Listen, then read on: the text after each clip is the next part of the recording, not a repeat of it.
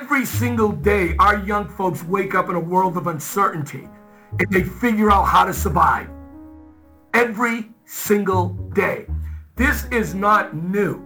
Food inequities is not new. George Floyd is not new, right? I think it's given some people to talk about it now or say we're taking a stand. And that's why I'm always going to continue to use that our young folks are assets and talent. And that's what we need to see. I'm Jill Shaw, and you're listening to Catalyst for Change, brought to you by the Shaw Family Foundation. As we get into full swing of summer in Boston, we're speaking with local leaders about what they're doing to make Boston a stronger, healthier, and more livable city. Today, I'm joined by Robert Lewis Jr., new president and CEO of the Boys and Girls Clubs of Boston. Robert and I discussed the ways in which youth activism shaped his career, the important life lessons learned from team sports, and how the language we use shapes the expectations we set for the next generation.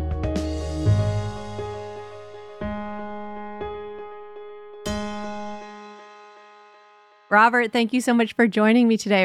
I can't wait to have this conversation with you.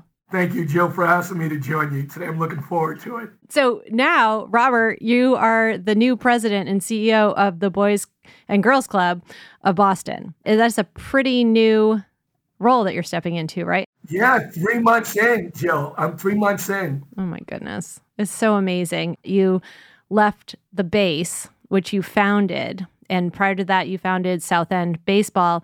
Those are now, you're moving on from those two things, which are critically important in the city, have an unbelievable impact in the city, and also probably have shaped your view of what it's like to be a kid in this city. How does it feel to move from those two like behemoths and amazing things over to start running the Boys and Girls Club, which is critical to the city?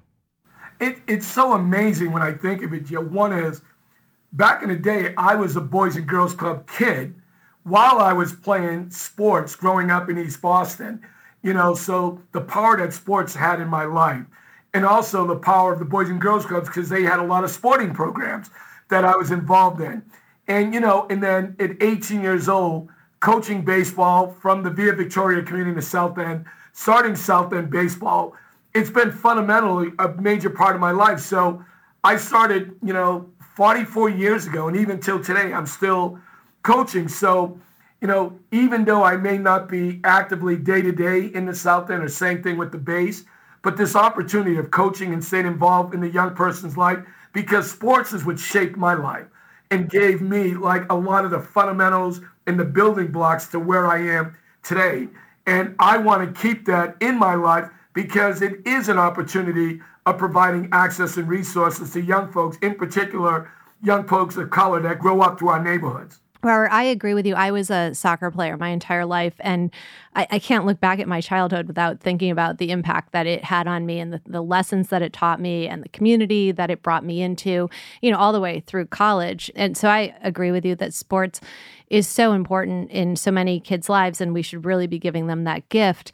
It also makes me think about you moving to the Boys and Girls Club, where it's about lots of different extracurriculars and passions that kids can pursue, whether they're a scientist or an artist or an athlete. And so do you feel like this gives you an even bigger platform to deliver, kind of to meet kids where they are, whatever their interests are, but to shape it in the same way that you shaped the base and South End Baseball? Gil, you hit it. It is an incredible platform. With us having 9 clubs throughout the city, and Boston's diverse neighborhoods. The opportunity at the base, we were serving about 1,200 kids. The Boys and Girls Club are reaching an upwards of if it's about 5,000 to 6,000 members, and then the additional kids that we serve, about another 5,000. So I look at this as, you're exactly right, a building block. But you hit on it when you start thinking about the services and the resources we provide. If it's in leadership, if it's in music, arts, culture, technology, science. What I share in my 3 months here at the club is what we're really doing is not about providing programs and services. What we're doing is building Boston and the Commonwealth's talent pipeline. That's what we're doing. The business community is saying their concern is the shortage of a talent pipeline. What we are if we're talking about 12,000 young folks, we need to invest in the resources, the development of them to be active participants and citizens in Boston and the Commonwealth's 21st century economy. So the programs and the resources, the leadership, the mentoring, the support is incredible. But also what inspires me is the partnership around STEM or the partnerships around financial literacy. In the partnerships around visiting colleges and careers. This is what I think this bully pulpit is Boston has this incredible pipeline. I love, Jill, that we say each year we're going to hope the number of young folks who come here to attend college or higher ed, we hope they stay. But we also have a pipeline in Boston that's already here. So why not invest in them and give them a reason to stay? So one, they, again, can participate in the economy. Two, they're going to get jobs and wages that if they choose to, they can live here in Boston. And there's going to be no better group of folks to pay it forward for our next generation to look up to, from the young folks and the neighbors that have grown up through the clubs but are still living in their neighborhoods. So you're right, what incredible pipeline and platform that the club has in terms of really driving change throughout our city of Boston. So I recently heard you describe the Boys and Girls Club that way, particularly talking about the pipeline. And I kind of perked up because I thought, you don't hear educators in this system and many community leaders who are working with our youth talking about it in those terms. And yet what we do hear often is people complaining that so many kids in the city don't have opportunity beyond, 2 or 3 blocks, around which they live. And what you're saying is actually the Boys and Girls Club is going to give them optics and experience and inspiration that's way beyond those 2 to 3 blocks. And that truly, that's what kids need in part in order to imagine what the possibilities are, and that you can be the connective tissue between Rapid 7, who is in, cybersecurity, or we have great financial services and advertising, and, we got some good retailers here too. But it's incredible that unless we have bridges like what you are creating at Boys and Girls Club, it's very hard for kids in the city to access those opportunities. It's almost like we're living in 2 separate worlds. And Jill, that's the thing is we actually know we are living in 2 separate worlds. When we think of life expectancy from Roxbury, to Beacon Hill, what are we talking, 1.5 miles? Or from Huntington Ave, we have some of the world's greatest hospitals. And across the street, we have Mission Hill housing development with a high rate of asthma, right? So we know that in some ends, too often we're trying to fix the young folks in the community. We got to fix the systems, right? It's the systems that need to change. But also, Boston and this Commonwealth has rich resources. And you hit it. It's about the access. It's the access to what exists. It's interesting in our city, how our city will say we're the best. We're the leader. We're the innovator. We're the first. We're the most creative. But then we pick industries, right? So we'll pick industries like higher ed, arts, life sciences, biotech, this, that. But why can't we be the best, the innovator, the first, the leader of youth success? Because the resources are here. So this is, you hit it.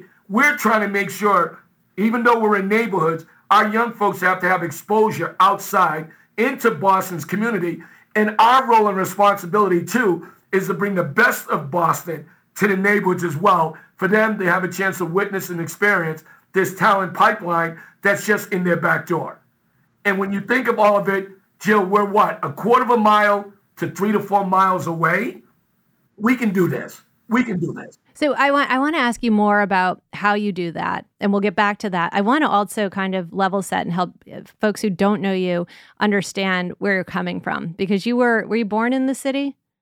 I moved to the city when I was 6 months old. So your first 6 months somewhere else. You were from 6 months old. You lived in Boston. You were the first Black family, I think, your family to move into East Boston. Maverick Street Housing Project in East Boston. And you grew up here in the 60s and 70s, which were a really crazy time to be a family in the school system, for sure. Yeah, listen, we were first Black family in the Maverick Street Housing Project in East Boston. And, it's an interesting thing when you're growing up in school and you learn all these things as you're getting older. but didn't realize there was like maybe one to two black kids in each classroom. I never had a black teacher throughout public schools, never seen one actually, while I went to school. And then what was interesting, as I grew up in East Boston, then I played Little League. There was like only one black per Little League team, right? And again, you don't know these things when you're growing up. And then what you realize is that in the 70s, with court-ordered busing was taking place in coming to East Boston. In May of 1976, Jill, I was firebombed out of my home. My best friend, who was white, threw a Molotov cocktail bomb and firebombed us. And my family actually, and we lived in East Boston. So there were a number of black families who grew up in East Boston who got firebombed during the time of busing. We weren't getting bussed in. We lived there in that community, got firebombed. And then we moved to the South End via Victoria. And I got a letter that summer that said where I could pick up the bus to get bused from the South End to East Boston. And what I did, Jill, for 2 years, my junior and senior year, I took the old Dover Street, elevated T-stop, went to State Street, got to Maverick. I showed up at Maverick. A police officer escorted me on the MBTA bus, escorted me up the street. And for 2 years, I greeted the school buses that were getting bussed in to East Boston. And during my time there, I started the Roots Club at East Boston High School. But it was the first time that, it was about being active. My high school was 1,500 students at Eastie, but there was 1,460 that were white. So there were only 40 kids of color until busing took place. And I wanted to ensure that the young folks that were getting bussed in were going to be the folks that were going to get a quality education. But my firebombing shifted my life. At 16, I said, if I'm going to get firebombed because of my race, for the rest of my life, my work is going to be about how do I convene communities. That's about bringing people together, not dividing folks. And I seen how busing divided some of my best friends, kids I played sports with, and that was hard. I won't lie to you, even being, 62 today, to think back and to realize the number of friends I lost because of busing, but also some of the folks that I got closer to that stood for what was right versus what was wrong. So I've had an interesting upbringing, and when I moved to the South End, I was blessed at 16, 17 to meet Mel King and Joyce King, who took me under their wing. Ray and Gloria Whitehammond, I met at 20 years old, that took me under their wing.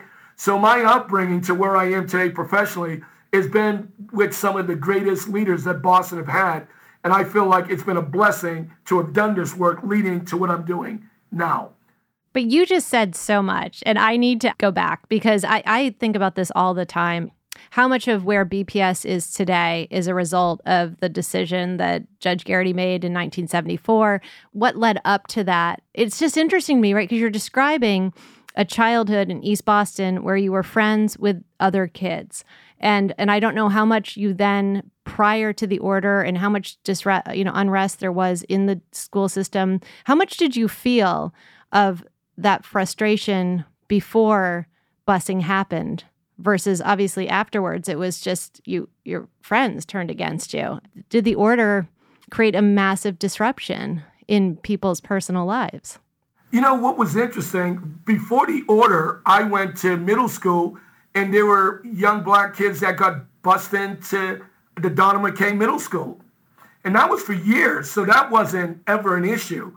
I think what was interesting for me was that court-ordered busing, was really dealing around quality education. I don't know how, growing up in public housing, why folks in public housing got angry and was firebombing their neighbors, right? It didn't happen. I mean, yes, they were protesting at the school. I can tell you, they tipped over buses, burnt buses, all that stuff happened when I got back to school. But my family and other families being firebombed out, that it was happening in May, June, July of the summer of 76, before we got to school, because East Boston didn't have busing until September of 76. It was a disruption because all of a sudden I'm living in Maverick Street Projects before we moved out.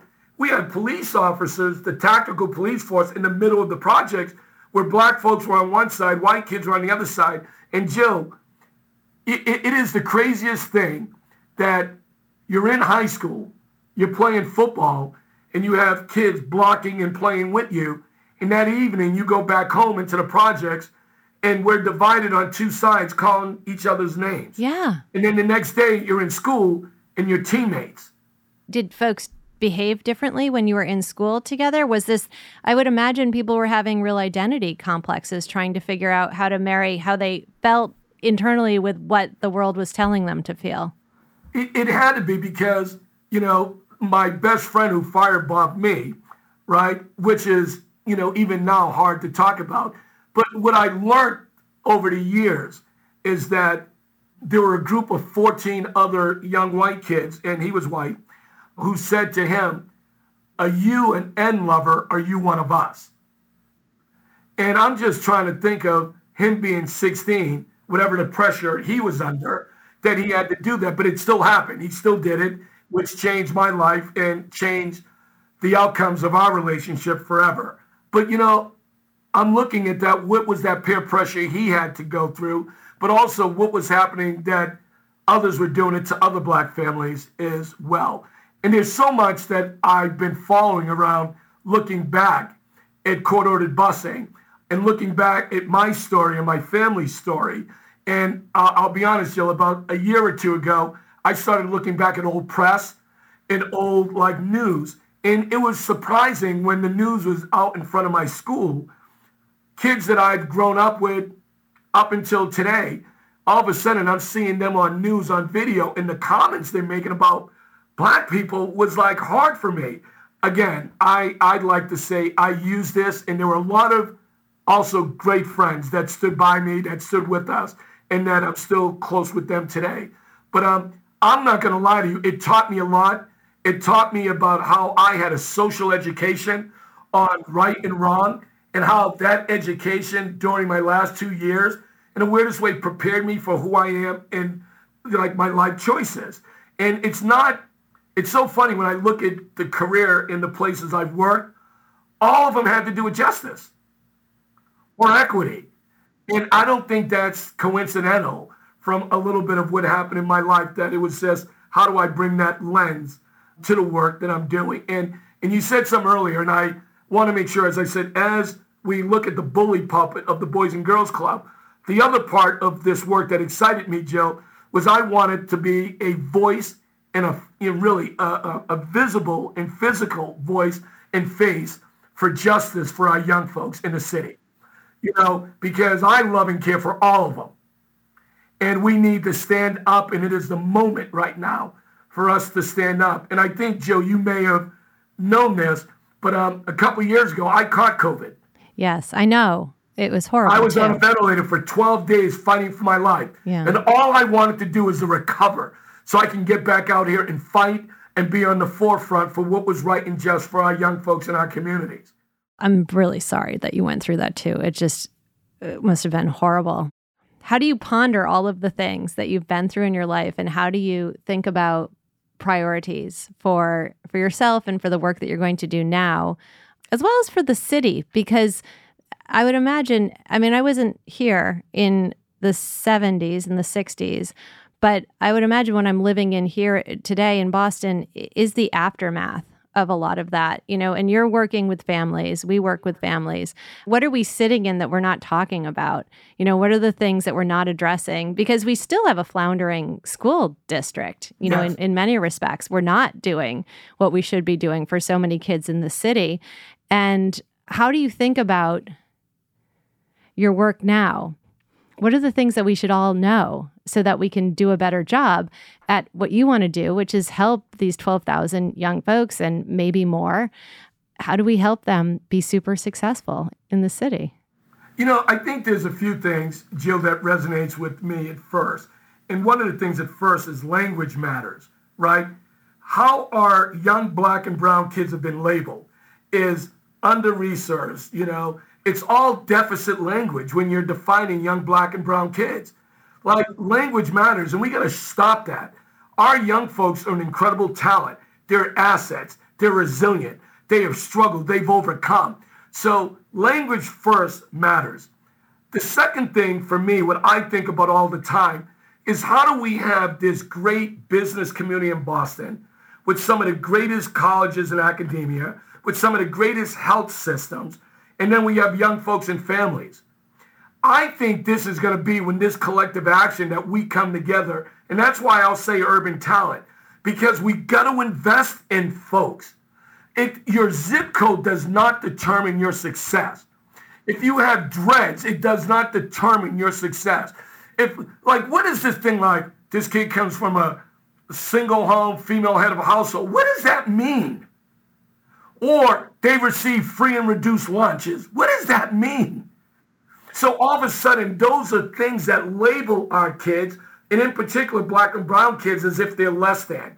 So I think one of the beginnings, Jill, and listen, you've done this, and I know you're interviewing me, but you're working the schools, you're fighting for our kids, for healthy kids and for food. I'm giving you credit. You're a leader, and you don't mind stepping out. I think our city needs to step out. We can't be afraid to talk about race. Why are we, though? Are we afraid because of what happened the first time? Why are we so afraid? Because I agree with you. We don't feel like we have permission to talk about perspectives, right? We're doing work right now to understand, what's the perspective of an immigrant coming to the city and trying to enroll in school, and how does that affect their life? It's very different, right? But we can't. Absolutely. But it's not, but we're so careful about how we talk about all of our kids and of their families. And I agree with you. We don't talk about them as though they all have gifts. And, they're all meant to do something in this world. Maybe they do know what their purpose is. Maybe they don't. We have to help them uncover it. But they all have a purpose, and they don't know it. But they all have this incredible talent. Think of this. Every single day, our young folks wake up in a world of uncertainty. Yeah. And they figure out how to survive. They do. Every single day. This is not new. Food inequities is not new. George Floyd is not new, right? I think it's given some people to talk about it now or say we're taking a stand. And that's why I'm always going to continue to use that our young folks are assets and talent. And that's what we need to see. The other thing, too, is some of the changes, we can't be afraid, and I think of companies, businesses, or others, we can't be afraid to reach out to folks in the youth service sector, the nonprofit sector, to really think about coming in and talking about the young folks, not being afraid to say, hey, these young folks are ready, to go to college. And if it's not college, to get a career. Let's be real. Let's make sure that we're providing that access to folks. Our young folks are waiting for us as the adults to finally step up and have the guts to lead. So, they are, we are who they're waiting for. And I think for me, Jill, it's like this podcast right now. It's about collective energy, collective leaders, not being afraid to talk about the real issues, but really the real opportunities that's going to move the needle. In this city, we have so many nonprofits that we're all saying we're doing great. You'll get an annual report. The Boston Foundation, we give all these annual reports, but the needle's not moving. But everyone's saying this. So some of it is, listen, I'm running a nonprofit and we have to raise money. I get this. But some of it is, how are we fixing problems? And that's what we need to do. Invest in fixing these problems and moving the agenda. Because if we don't do it now, Jill, what I worry about is we lose this generation. Yeah. I worry about it too. And if we don't do it now, listen, it's bad enough that a year or two ago, bread and gas and everything was so expensive. Look at today. I know.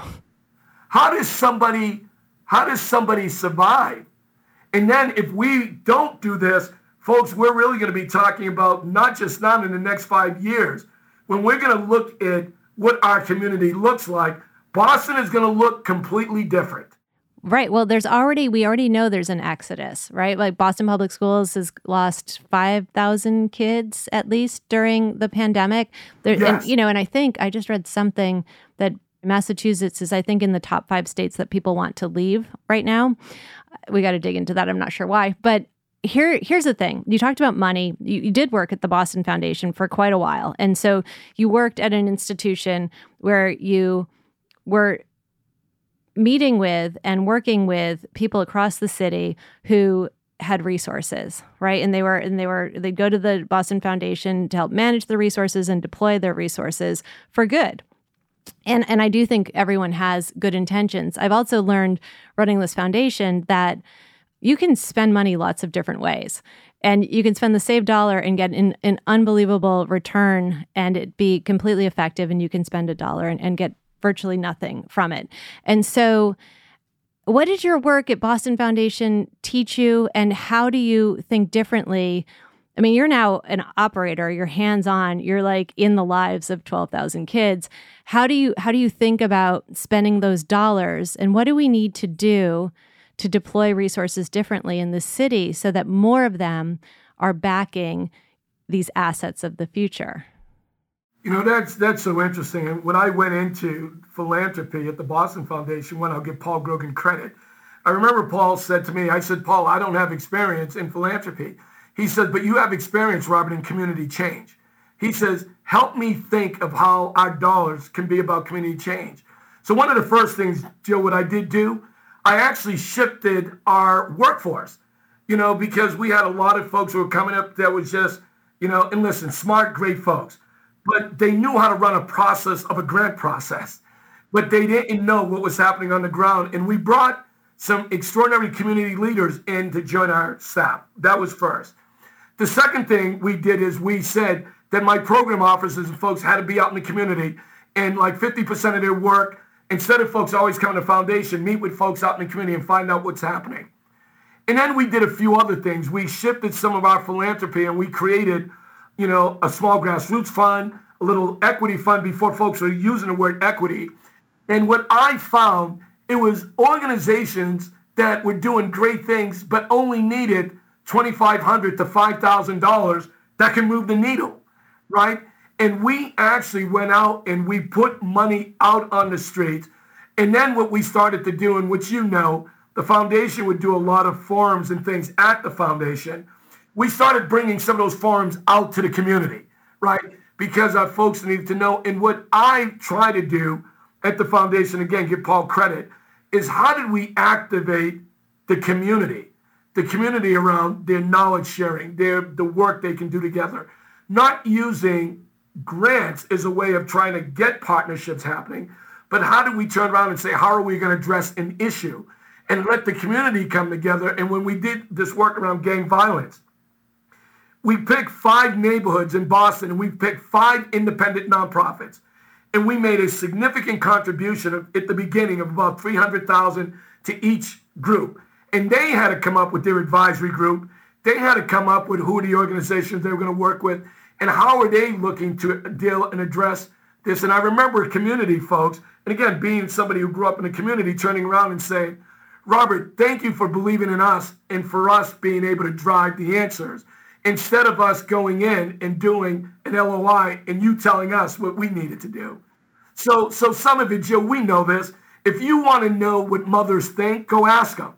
You don't have to hire a researcher to come back with an opinion when moms can tell you how they think.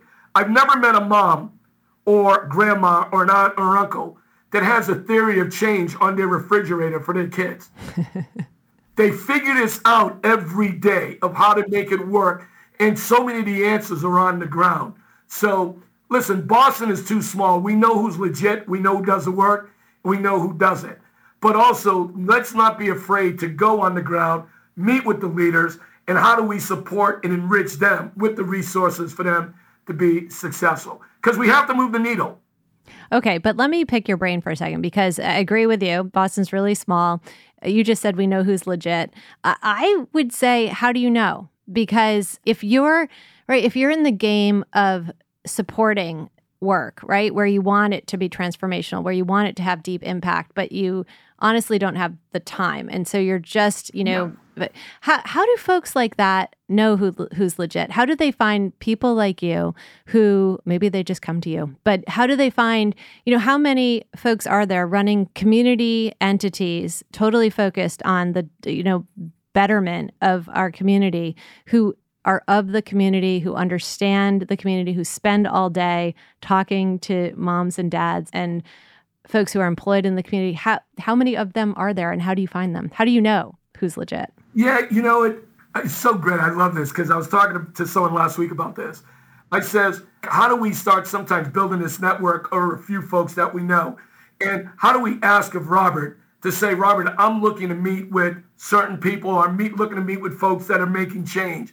And how do we work to support you? I always used to say the foundations couldn't just be about funding folks, but how do we expect those that we fund to help us move the needle? So what I used to like at the foundation, I would meet with the folks I funded and says, if I don't know, who are 2 or 3 people out there doing incredible work we need to know?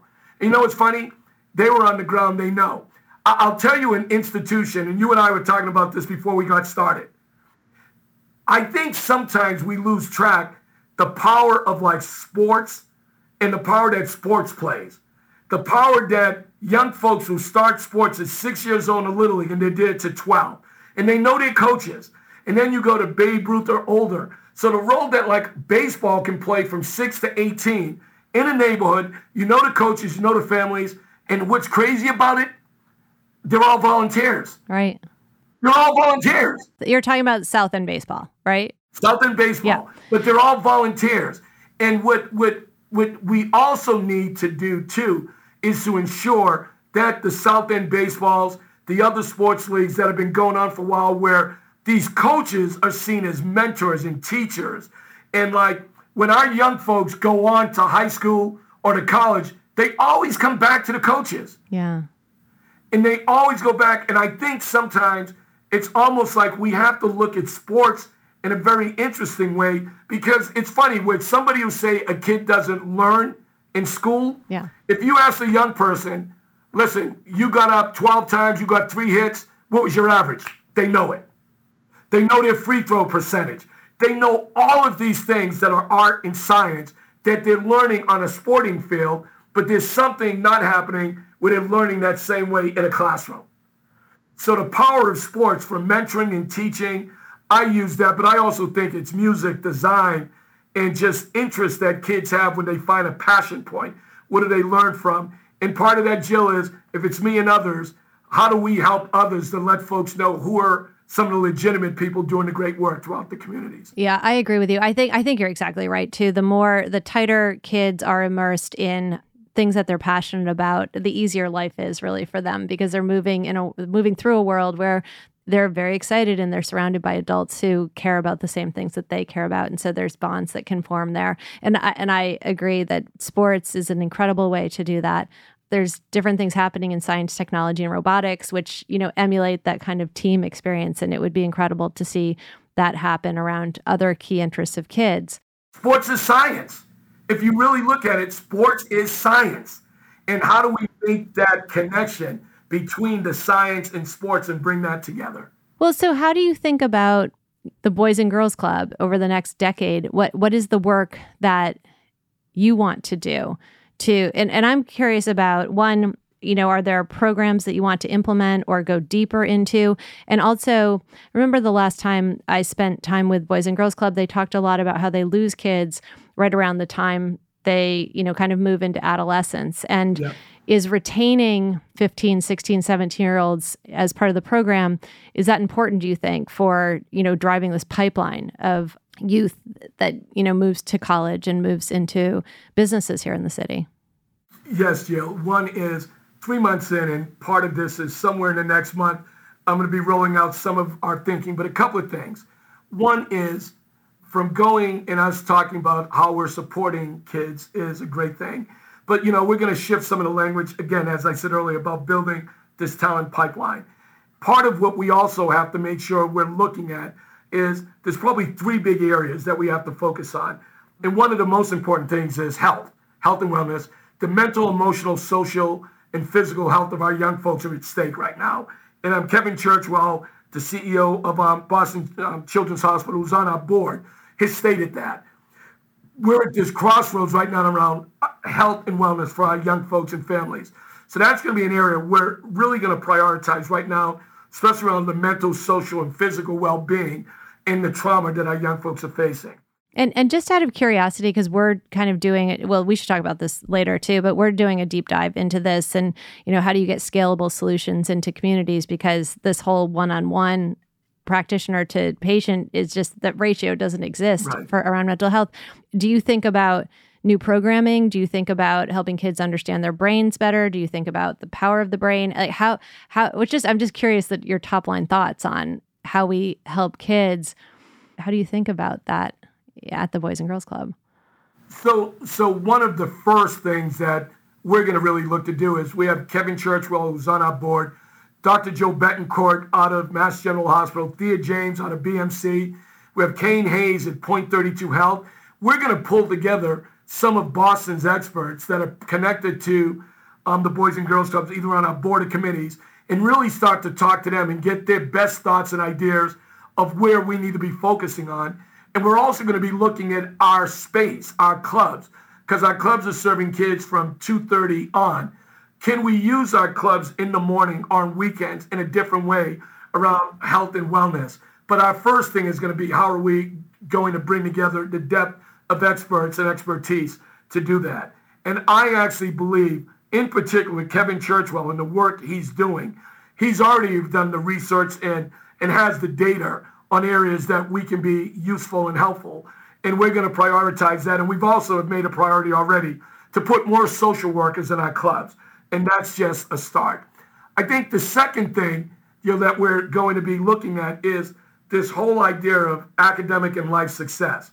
How do we ensure that we continue to keep providing the homework support and everything we have, also providing access to young folks to visit colleges and things of that nature, but also getting our folks ready who aren't ready for college into jobs and workforce. We have a program, Ready to Work.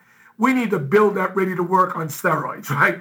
We need to do even more of that. And I think what you actually hit on, we have to prioritize how do we engage our teens into the program and not lose teens. And I think some of that's going to be how we're going to look at programs, if it's sports and others. How are we going to look at some of the career opportunities that we have for our young folks?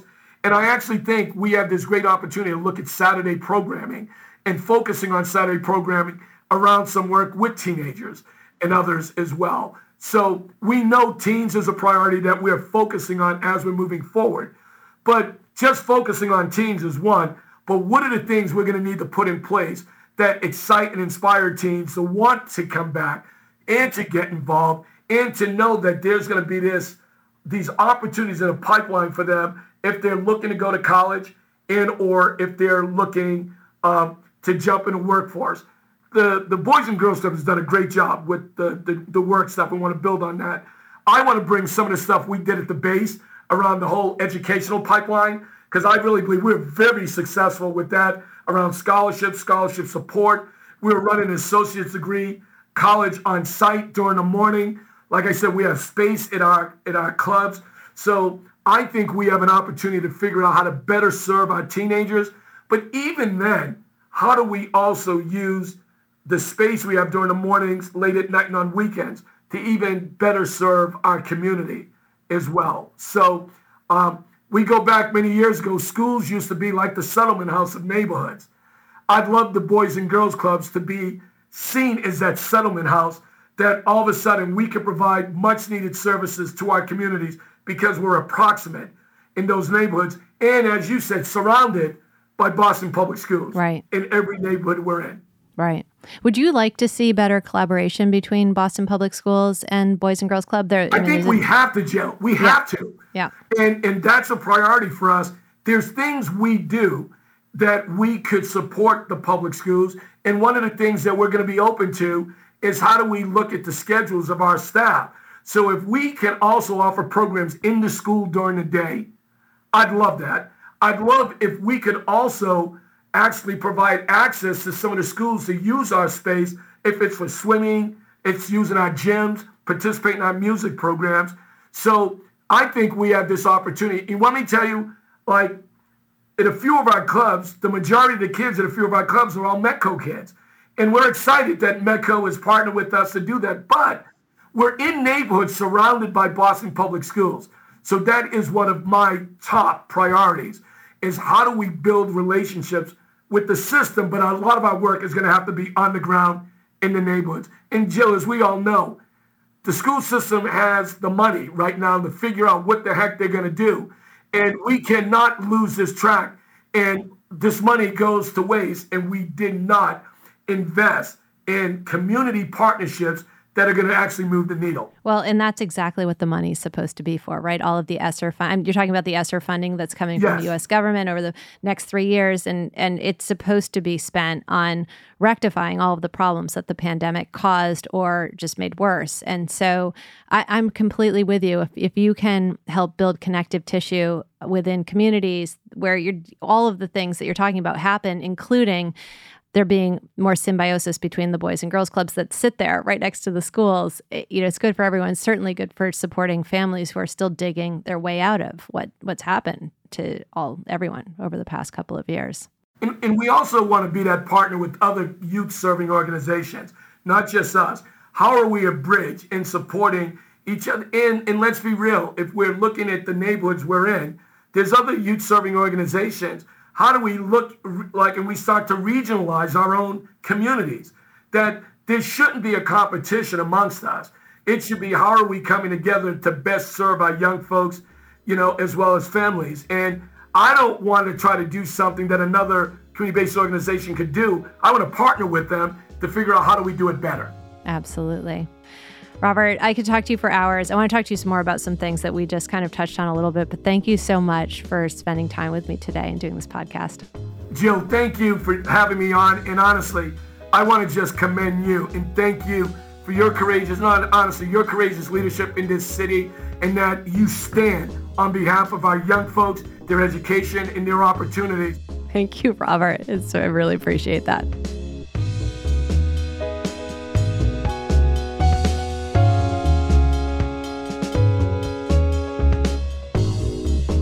Thank you for listening to my conversation with Robert Lewis Jr., President and CEO of the Boys and Girls Clubs of Boston. Robert is working every day to provide investment and opportunity for the young people in our city, and his spirit, his vision, and his love for Boston are so inspiring. We hope that you enjoyed today's podcast, and if you did, please rate, review, like, and share it with your friends. Have a great day.